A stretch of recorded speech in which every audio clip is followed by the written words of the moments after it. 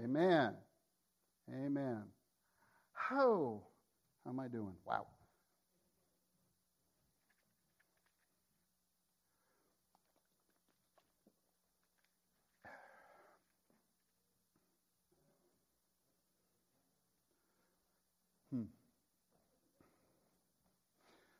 So this is kind of unusual. So Lori, I guess this is for you. I was praying this morning, and I actually heard the title for this message, and it's Warriors of Love. God is, there's a calling up. There's a call to arms right now to God's people. And we're either going to take it seriously, because this is serious, or we're not. But we are called to warfare, but not as the world fights. We fight empowered by the very love and the presence of God, to love our community, to love our neighborhood, to love our city, to love God's kingdom. And so we are all called to be warriors of love. And at the conference, I was even wanting to find the picture that they put up. There was prophetic art. And I'm going to modify it a little bit, so you're going to have to use your sanctified imagination for a moment. I want you to picture a giant wave that you know is a wave of the Spirit, a wave of God moving. And in the picture they had, Peter Young was the one that spoke. He's from Denver, Colorado. And by the way, there is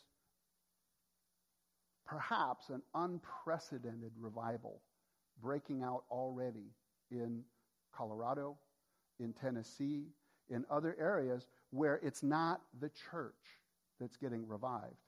It's the secular community. People are beginning to so hunger for the reality of the love of God that they don't know what to do for people who are coming to get saved. You don't have to witness. People are desperate, and they know God is the answer. God is beginning to reveal himself. You know, when God is clearly revealed for who he is, people are drawn to him. It's the distortions of God that repel people. And so a revival is when people are beginning to clearly see who God really is and know their need for him. And guys, we're going to have to get trained up. We're going to have to get ready. There are whole police departments in Yakima right now. A simple church. The pastor loves to cook, and he's only at the church part-time, and he's a chef the other part of the time. And so he just got on, you know what, wait a minute, what do our police do at Thanksgiving? Why don't we raise the money to provide Thanksgiving dinner to our police at the police department? And so they talked to the chief of police, who was new, and he said, well, it'd be kind of hard because we have 4 shifts. So you have to do a morning service, 9 o'clock service at night, another morning Thanksgiving service, and another 9 o'clock. And they go, let's try it. So this church got together, and in one day, I think they raised $5,000. So they did prime rib. They did it right. They just blessed this church, every police officer in that city. And then I don't know what the time period was afterward, but the pastor got into his church, and in comes marching the chief of police, a whole bunch of officers, and they lined the whole front and thanked the whole church with this big banner, "You guys rock!" And now the city commissioners and the police department, they're like coming to church, and they're flooding the place. Because they weren't trying to witness, they were trying to love. Their police department in a city that needed it. I mean, and that's in Yakima. So guys, I believe it is stirring. It is breaking loose. And we are going to be released as warriors of love. But the picture that they had was this giant wave, and in their picture they had horses, but I'm going to change it a little bit. For our church, picture a giant wave, and there are surfers, you know. Because when we started Abiding Place, Bobby Connor prayed over Lori and I specifically and gave us a word for our church that we are an Isaiah 40 church, that we are the voice of one calling in the wilderness, and the glory of God is going to be revealed through us. And then Bobby Connor was the weirdest thing. He kind of leans in. By the way, if you can receive it, the surfers are here. And it's like, oh, wait a minute. And I knew exactly what the people who want to ride the waves of the Spirit, to just go, what did I do? Yeah, I thought there were people standing behind us named Surfer. I didn't at first. But then, you know, obviously I had to think about it a little bit. But here's one challenge I want to give you. with this picture a great big wave, and then picture you guys as the surfers who are like, hey, I want to go where the Spirit's going. I want to go where the Spirit is leading me. I want the adventure. I want the excitement. I want the challenge. I'm going to go ahead and just, throw my whole body into going where God is going. But behind this picture is another wave that is 10 or 15 times bigger, that you can't even imagine, you can't even restrain, you can't contain. We've seen little moves of the Spirit. We've seen little waves of the Spirit, and we kind of feel like, hey, I can surf that. But one challenge for Lori and I, and maybe for others, if you've been part of Toronto, if you've been part of other moves of God, it's not going to look like it did before. We're not even looking to repeat the Jesus People movement. If we get stuck in what we think it's going to look like, we may not be able to get caught up in that second wave. And guys, there's a place where you need to okay, I'm leaving this first wave. I'm going to go, and now I want to catch the second. I don't even know what that means for me. But in my spirit, it's like, I don't want to manhandle or manufacture or think I have to make a move of God. We don't have the power. So let me focus in. There are 3 elements of revival that I know of as I was praying about this. One of them, most often, what precedes a real move of God, where people who don't even know God are desperate and hungry for Him, there has to be prevailing prayer. There are people who are willing, in prayer, to lay down even their life. God, I'm desperate for souls. God, I'm desperate for that child who cries himself to sleep because his parents aren't even involved in his life. God, I'm desperate for that person who's lost in addiction. I'm desperate for that person who's lost in rejection and abandonment and hopelessness and feels lonely and isolated. God, I'm desperate for people to know you for who you are. And by the way, you can't give what you don't have. You need to let God love on you so radically, so generously, that others are going to see His love resting on you, and it's going to provoke in them that hunger, but it comes through intimacy. It comes through that prevailing prayer. And often the result of prevailing prayer of even a small group of people is unity.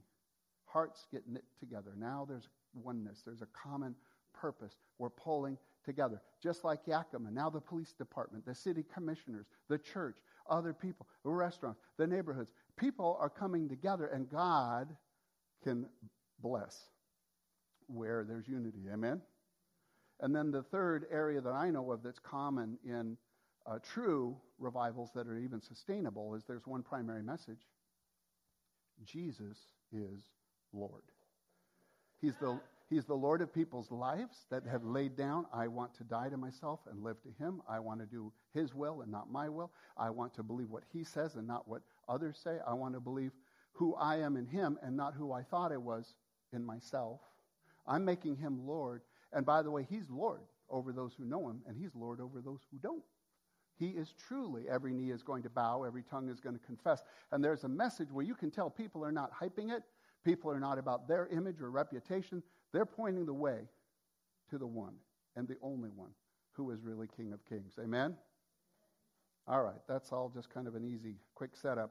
So this is what I was talking about with the message. So this is going to frame our whole thing. 2 Timothy 1:7. You've already heard the verse. Thank you, God, for interrupting my message again. And it's, for God gave us a spirit not of fear, but I'm going to insert, but a spirit of power, a spirit of love, and a spirit of self-control. And it's His Spirit that He's given us. And as this verse opened up to me today, I see 4 elements, and this may be a series I'll do for a while. And we're only going to land on 2 today. But let me give you a little background. This is a love letter from Paul to Timothy, his spiritual son. And in the first century, in the rabbinic communities, they understood something about family that we really don't quite have a hold of yet. What did Jesus do? He gathered 12, just 12 together, and then began to lead them as a father, to instruct them, to encourage them, to challenge them, to teach them, and then to release them to go and do the very things. By the way, that was the rabbinic custom. Rabbis would have close disciples that they would be pouring into as spiritual fathers. This church needs more anointed spiritual mothers and fathers, to be raising up other people to get them past insecurities and distractions and into empowerment and into compassion for their surrounding world. And we are not structured intentionally right now to raise up family that way. And so please be prayerful. I really feel like this is a key. Who are you pouring into, and who are you being poured into by? I won't get into the whole thing, but several years ago there was a movement called G12, Groups of 12. And so people were committing themselves. It started in Latin America. It moved into this country. It didn't work quite as well here for several reasons. But the concept was, wait, you need to have a spiritual father in your life. And so you need to be looking, Lord, where am I aligned? You've come to Abiding Place because you know the core values that we have, the passion that we carry, the focus that we want. Hopefully that's your same focus. And if it's not, I bless you. There are 12 tribes. Go and know the drumbeat of your own tribe. But I know almost all of you, you're here because God has called you here, because there's something that resonates in your heart. And so then you come into alignment with that, and you have a spiritual father or mother pouring into you, but don't just be a consumer Christian. It's not just about what you get. You're getting raised up to become a mother and father to others. So are you looking for your group of 12? Where are those people that you can pour into? So it has been one of the strongest discipleship tools that I've ever heard of, and that's not even what this message is about. So let me give you the what happened this week that kind of led me into wanting to share this. Lori and I have been radically blessed, as you know, by after years of saying that we are desiring to see the church outside of the four walls. Now we see the church inside the four walls of our cars. And so the atmosphere of heaven in the backseat of our cars, it seems to be increasing. The hunger, the connections that we're getting. And so this week, again, I gave a ride to this very sweet young lady from Togo. And I don't know how it came up early in our ride. It's like, oh yeah, my wife and I have been married 33 years. So it's weird that we had the anniversary thing as a theme this morning. And so I said that, and she's like, whoa, what can you tell me is the secret to a long and satisfying marriage? I'm like, come on, you teed that one up for me. And so, I shared a couple of different things. I shared about listening, and I really shared mostly about marriage is more about what you put in it instead of what you take out of it. It's purposing to at least love one other human being with unconditional love so that you can grow to be a stronger, more loving person. And I gave her a couple of examples. And again, as she left the car, she looked at me. It was her birthday. Her birthday was February 29th. So she was only 6 years old, And she got out of the car, and she squealed. And she said, oh, my God, that was one of the greatest gifts I could have received. I'm like, oh, wow, well, good. I mean, I was just blown away. But as I drove away, I was grieved. You know why? I didn't tell her the real secret about what makes a lasting marriage. And it's knowing an intimate, loving relationship with God as an extravagant father. And as I'm driving away, it's like, God, she was blessed, and I'm happy for that. But I left you kind of more out of the picture. And here's what I heard. I heard the Lord say, come out of the witness protection program. My witness, I guard, I protect. I don't want to proselytize. I don't want to be pushy. So I don't even really let people know how radical, how amazing, how extravagant God's love has been in my life. And kids, I want to come out of the witness protection program. I want to be a witness for God. Acts 1:8, Jesus, at the beginning of Acts, commissions his disciples, and he goes, go and be witnesses to Judea and Samaria and to all the world. We're to be witnessing of the extravagance of the intimate, and not to exaggerate and not to minimize. Where are you at today with Jesus? How radically do you love him? And are you able to break off fear of man or distractions or inconvenience and just share when you have that opportunity? So I'm glad that lady felt like it was a gift. But I'm purposing with my heart. I'm coming out of the witness protection program. What about you? Yeah, come on. And then I'm a slow learner. And if you're looking for a leader, if you're looking for a couple who has their act together, who looks squeaky clean, who dresses right, and who uses antiperspirant every Sunday morning, then I may be a disappointment to you, because I do not mind living in my growth areas in front of you. And I know for many of you, it's like, oh, thank God Charlie doesn't have his act together yet. But I'm getting it together. I'm trusting God. I'm growing every day. I'm a lifelong learner, and I'm overwhelmed by God's faith and faithfulness and his grace in my life. But I know for me, until the day I see him face to face, I'm still growing. And so, I learned from that lesson, and then I had a longer ride, dropped a lady off in Beaverton, and as she got out of the car, I was just really moved with, wow, what an amazing, special person she is. And I started to pray a prayer I hadn't really prayed before.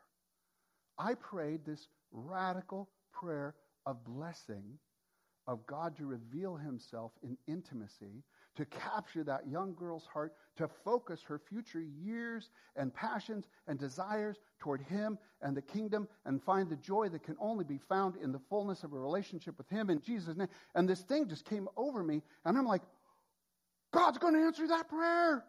He's going to do a work in her life. She's going to encounter him because I really, really want it for her. Oh my gosh, why haven't I been doing this? And I felt an anointing to pray for everybody who leaves my car. It only took 2 years and 5,000 rides. I don't know what it's going to take for you. Come on, Miracle Grove. Whoa, that's a word. I was thinking, okay, God's presence transforming people. That's good. I may take it down and just put Miracle Grove right there. Right up by the door. I'll take it, man. So these two things have really kind of stirred me up. I want to partner with what God is doing. And I don't want to make it happen, but I don't want to get left behind. I don't want to get stuck in the first wave. I want to I'm putting wax on my board. I'm building up my legs so I'm ready. I mean, I want to be a surfer. And I know all of your hearts, I can just tell many of you want to surf as well. And so how in the world do you break the power of fear that has held us back and silence the voice of God's church, which is no longer acceptable to me? And how do you receive the power that you need to actually receive the radical message of his extravagant love so you believe it and allow that to break the power of fear in your life? And then the power of the Spirit to love the way that he loves for real. Which also means confrontation, which also means truth, which also means compassion. It's the perfect blending of the truth and love. God, let that love erupt in our hearts. And then how do we do it? Where we allow the transformation of our minds to think the way Jesus thinks. This verse is incredible, actually, and it's going to take more than I can give it today. But let me just give you a quick foundation of things. Again, this letter, 2 Timothy, is Paul's love letter to Timothy, who he was raising up as a spiritual father, who was the pastor of Ephesus probably at this time. And at the time, it says in that region of Asia, everyone heard the gospel. It's probably the most radical expression of revival that we have in the first century church. Paul's ministry, Timothy's ministry, because of what God was doing there, everybody had heard the gospel. That's crazy. And then okay, Timothy, you shepherd this thing. But you know where Paul was when he wrote this? It was after his first imprisonment, which was kind of the easy one, where he was at home. He eventually got released. This is his second imprisonment, where he's in a cold cell. And Paul is writing completely different. He's not saying, that I'm going to get free of this imprisonment, I can come visit you. Now he's saying, no, this one is unto death. He's facing his future martyrdom that God had already told him about. This is his final message to the one who was his son. This is, look, I want you to really have what you need to succeed as I'm getting out of here. What would your final instructions be to the one that you love most as you know your time is waning? That's why the intensity and the power of this letter is the way it is. And by the way, you know what precedes the whole God hasn't given us a spirit of fear? Fan up the flame, Timothy. The thing that was spoken over you. Don't let it cool. Don't grow cold. Don't be part of your culture. Fan up that flame. Let God break the power of fear that would hold you back. And let God's power rest on you in your ministry and all that you do. So, what do we? Oh, wow. Okay, okay. Never mind. I'm not even going to edit or comment. But what's on my heart today, especially, is I want to talk about breaking fear and the power that does that, and I want to talk about the power of the Holy Spirit. That we are not on our own. We are commissioned. We are dispatched. We are like the first century disciples. We have everything actually at our disposal that Jesus had. Jesus was God, but Jesus was fully man. He is the example of what it means to be fully human, filled in the Spirit. And so, we're a charismatic church, but we don't often teach well enough and often enough and empowering enough to allow you to all understand. If you're filled in the Spirit, if you've received prayer by the laying on of hands, if you've received tongues and other confirmations, then you already have the power to now lay hands on others and empower them to be filled in the Spirit to live a radically different life. Why we're not excited about that and doing that more often, I mean, I love salvations, but I want to see people get saved and filled and prophesying and empowered on their first day, on their birthday. Hey, all right, balloon release, dove release, balloon drop. I want radical salvations in my life. And so I want to talk about who the Holy Spirit is, what he does, and how to be filled. And I want to do this in a fast but practical way. So if you're note takers, that's fine, but don't get caught up writing because I'm just going to bless through this. You can get the tape later, or you can download it off of our website. So the Holy Spirit, he was there at very creation. And I love this. The Holy Spirit in Genesis 1:2, Genesis 1:2, he was hovering over the waters. There was disorder. Light hadn't been separated from darkness. Land hadn't been separated from the sea. And along comes the Holy Spirit, who is the very power of God now to take the chaos that had overtaken the world and to bring order again, to bring God's ways, God's kingdom. He was the agency through which that happened. And it was the Holy Spirit that God breathed into Adam in Genesis 2:6. Pneuma. The breath of life. By the way, the name of my boat. So, pneuma. The Holy Spirit thinks, Acts 15:28. He speaks, Acts 1:16. He leads us, Romans 8:14. He grieves, Ephesians 4:30. The Holy Spirit empowers people for their created purpose here on the earth. And the first time in the Old Testament that the Holy Spirit fills somebody, has come upon somebody, it was for what? It was artistic work.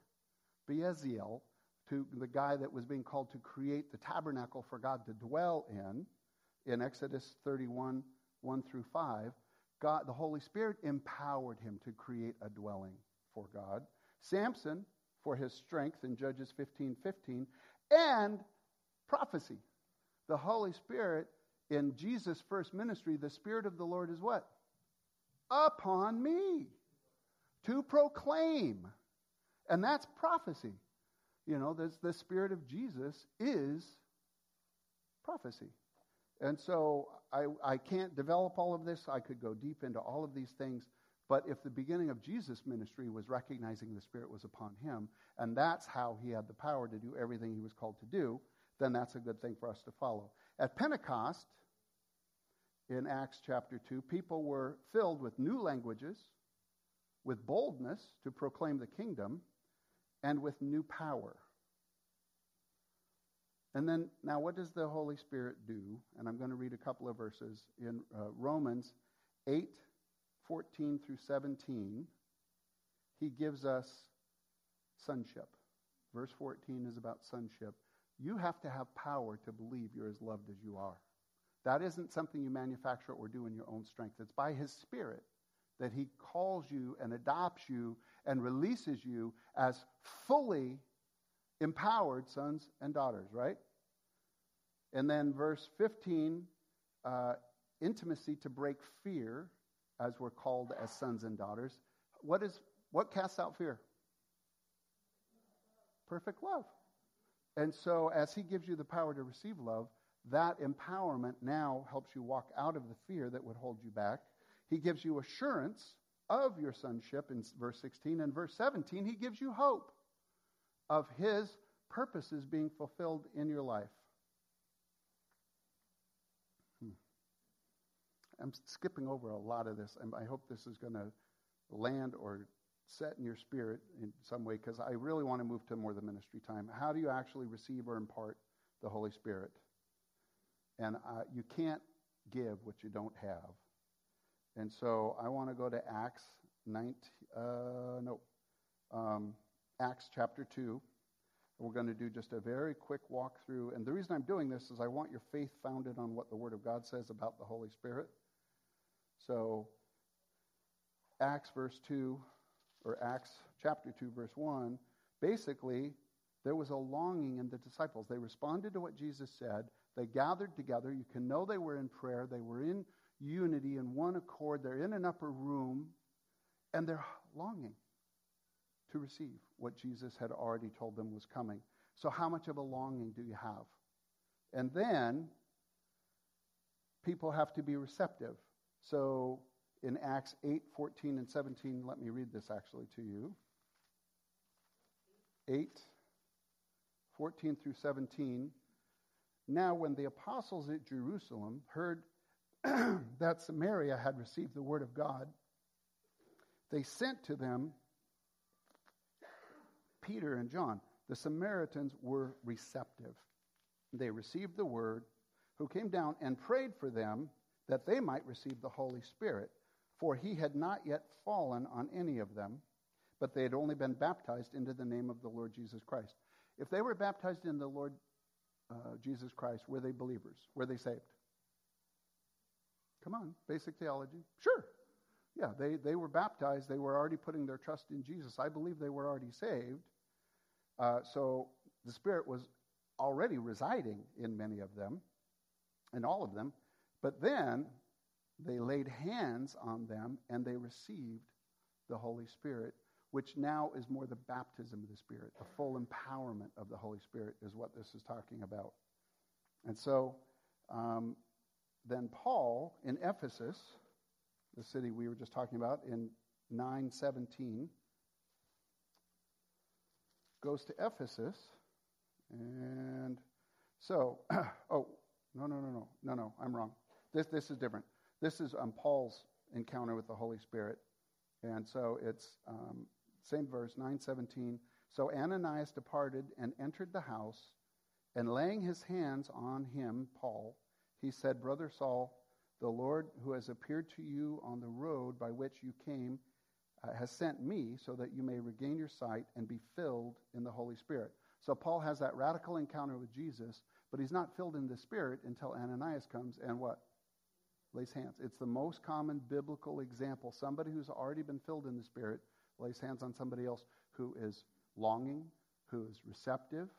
And by the way, Paul had this radical time of even opposing God, has an encounter with God, and it still required the laying on of hands for him to receive the Spirit. And then finally, Acts 19, 1 through 7, is the story of Ephesus. And I'm just laying a foundation, so stick with me for a little bit. We'll get there, I promise. So, in Ephesus, they were actually uninformed. I'll read the whole passage. It happened that while Apollos was in Corinth, Paul passed through the inland country and came to Ephesus. There he found some disciples and said to them, Did you receive the Holy Spirit? Stop for a moment. It was important to him. Is there evidence that you had received the Spirit? Are you walking already in the power of the Spirit? No, we haven't yet heard that there is a Holy Spirit. But he said unto, what were you baptized? They said, we were baptized into John's baptism. So Paul said, John baptized with the baptism of repentance, telling the people to believe in the one who was to come after him, that is Jesus. On hearing this, they were baptized into the name of the Lord Jesus, and then Paul had laid hands on them. The Holy Spirit came on them and began speaking in tongues and prophesying. There were about 12 men that day. So in Ephesus, they had great hearts. They've already been baptized. They were already hungry. So the point I'm making is the Holy Spirit resides in all true believers, but the Holy Spirit doesn't rest on all believers. Why would you want enough of Jesus to make you miserable and not enough to get set free? You know, some people have the, think of it this way. When you get saved, the Holy Spirit pilot light gets turned on. But then you're supposed to fan into flame that light of faith that God has given you so that it heats up the whole tank. Right? So then he's in the forefront of your mind. There are many, many churches who are afraid to teach about the infilling and the baptism of the Holy Spirit. And yet, Ephesians 5:18 is abundantly clear. It says, be, by the way, it's imperative, be being filled with the Holy Spirit. So, if I've put any hunger in anybody right now, if there's a sense that, wait, my pilot light's going, but I really want Jesus in the forefront of my mind. I want the ways of the kingdom. I want the supernatural empowering of the Spirit to release signs and wonders and release the supernatural in the encounters that I have, because it's more than just talk. The kingdom is, a demonstration of God's power through us. And I'm not satisfied. I'm making a declaration. I have my gifts. I'm thankful. I've been called. I've walked faithfully with God. But you know what? I want to see more healing. I want to see blind eyes. I want to see creative miracles. I want to see people get out of wheelchairs. I want to see people get radically saved, which is also a miracle. I want to see people feel loved, to have fear broken over their life because of not my power, but because of the Spirit coming on them. And so I want to stir myself up. I need to fan my own flame. I'm not preaching a message at you. I hope I'm preaching one with you, that God has more. For the rest of our lives, there will always be more of Him that He wants to pour out through us. Can I get an amen on that one? And then just very quickly, what keeps people from doing it often, Luke 11:11. There isn't time to preach on the whole thing, but it's the section where, and by the way, it's in the context of talking about receiving the Spirit, where Jesus reassures us, wait, if a son asks for bread, the Father doesn't give you a stone. And if you ask, excuse me, in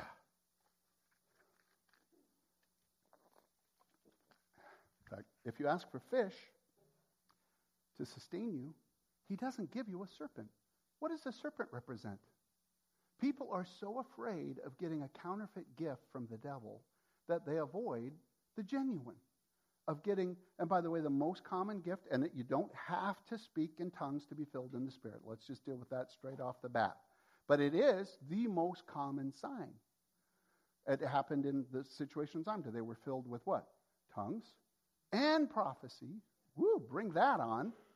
And so, yes, it can be very common. It doesn't mean that it's exclusively required. There are whole churches that have built their ministries on that, and it makes people feel excluded. Maybe you have worries or fears about tongues for some reason, because I don't want to sound like I'm babbling. Well, go gargle some WD-40. Let the Holy Spirit loosen up your throat. Let Him give you a new language. And by the way, of course, in Pentecost, tongues was used as a sign and a wonder to unbelievers. What is going on? But you know what the most common use of tongues is? That the believer's edifying himself. How many times have I been in the weeds? I didn't know what to do. And so it's like, well, God, this one's beyond my pay grade. So I will quietly pray in tongues and just be willing to let the Holy Spirit come and give me wisdom. And while I'm quietly praying in tongues, it's amazing how often, I get a new creative idea. Here's what I can say to that writer. Here's the story I should tell. And then you're actually doing it responding to the Spirit instead of trying to move the Spirit. So with Luke, 11:11, if you have hesitated in the past, you know your Father knows how to give good gifts. If as an earthly father you know how to do that, and you want your children blessed when they're asking for something, and 11:11 is in the context of receiving the actual Spirit. So here's where I want to end, and thank you, Miko. We've already done it at the beginning, but we're going to do it at the end again. So I feel like I've just buzzed over that a little bit too fast, and it's been an incredible service, but I want to walk into a future of empowerment myself personally. And so here's the question I want to ask. If we have somebody here today who, in your walk with the Lord, you haven't had the laying on of hands from people who've been filled in the Spirit to receive an infilling of the Spirit. You've had a salvation experience. You know the Holy Spirit is dwelling in you, but you want to let him out of the box. You want him to be free, to be who he wants to be in you. I want to offer an opportunity to pray for those who need that. And then at the end, we're going to pray for people to receive just an empowerment again, a double dose. So you already came forward, but if that looked fun and you didn't come forward the first time, you can come forward the second. So how many of you in our community have actually received tongues and the baptism of the Holy Spirit through the laying on of hands? Give me a show of hands. Just how many of you know that you've been filled already? Okay. And then is there anyone here? And Alyssa, we'll go ahead and skip the song. Time isn't going to allow. Jeff, are you around? No? Okay. Yeah, would you when I give you the cue, would you start the song I have queued up on the iPod? So, can we all pray just for a moment? Father, this is such an important subject. And I know my words have been inadequate, but I don't even worry about that because I know it's your heart to empower your kids, that only by your grace can we live the life we're called to live. And so, Lord, I just ask for this again to flow in the way the whole first part of the service went, for us to be hungry for you, expectant of you, for you to come, Holy Spirit, be honored in this place.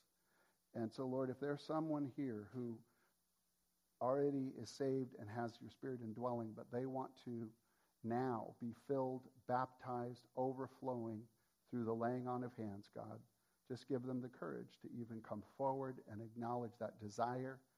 And Lord, I ask for just radical encounters with you as we move into this ministry time. So is there anyone here who would like to, for the first time, receive the baptism of the Holy Spirit through the laying on of hands? Okay. And hang on, let's wait a moment. And by the way, yes, ask a question.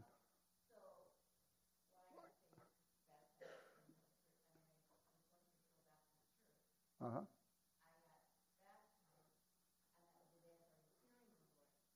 Right.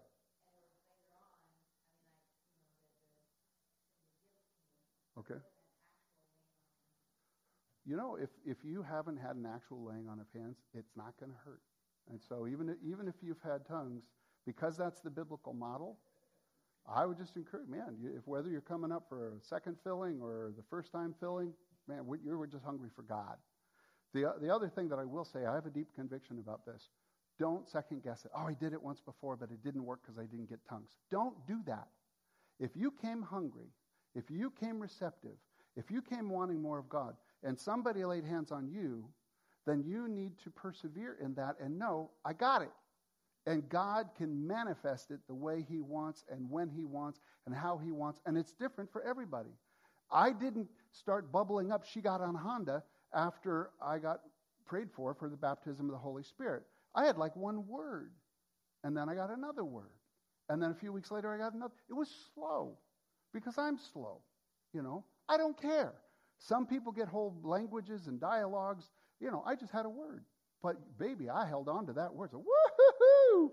All right, let God build what he wants. So, if you've already received that through the laying on of hands, then don't question it, but you can always receive again.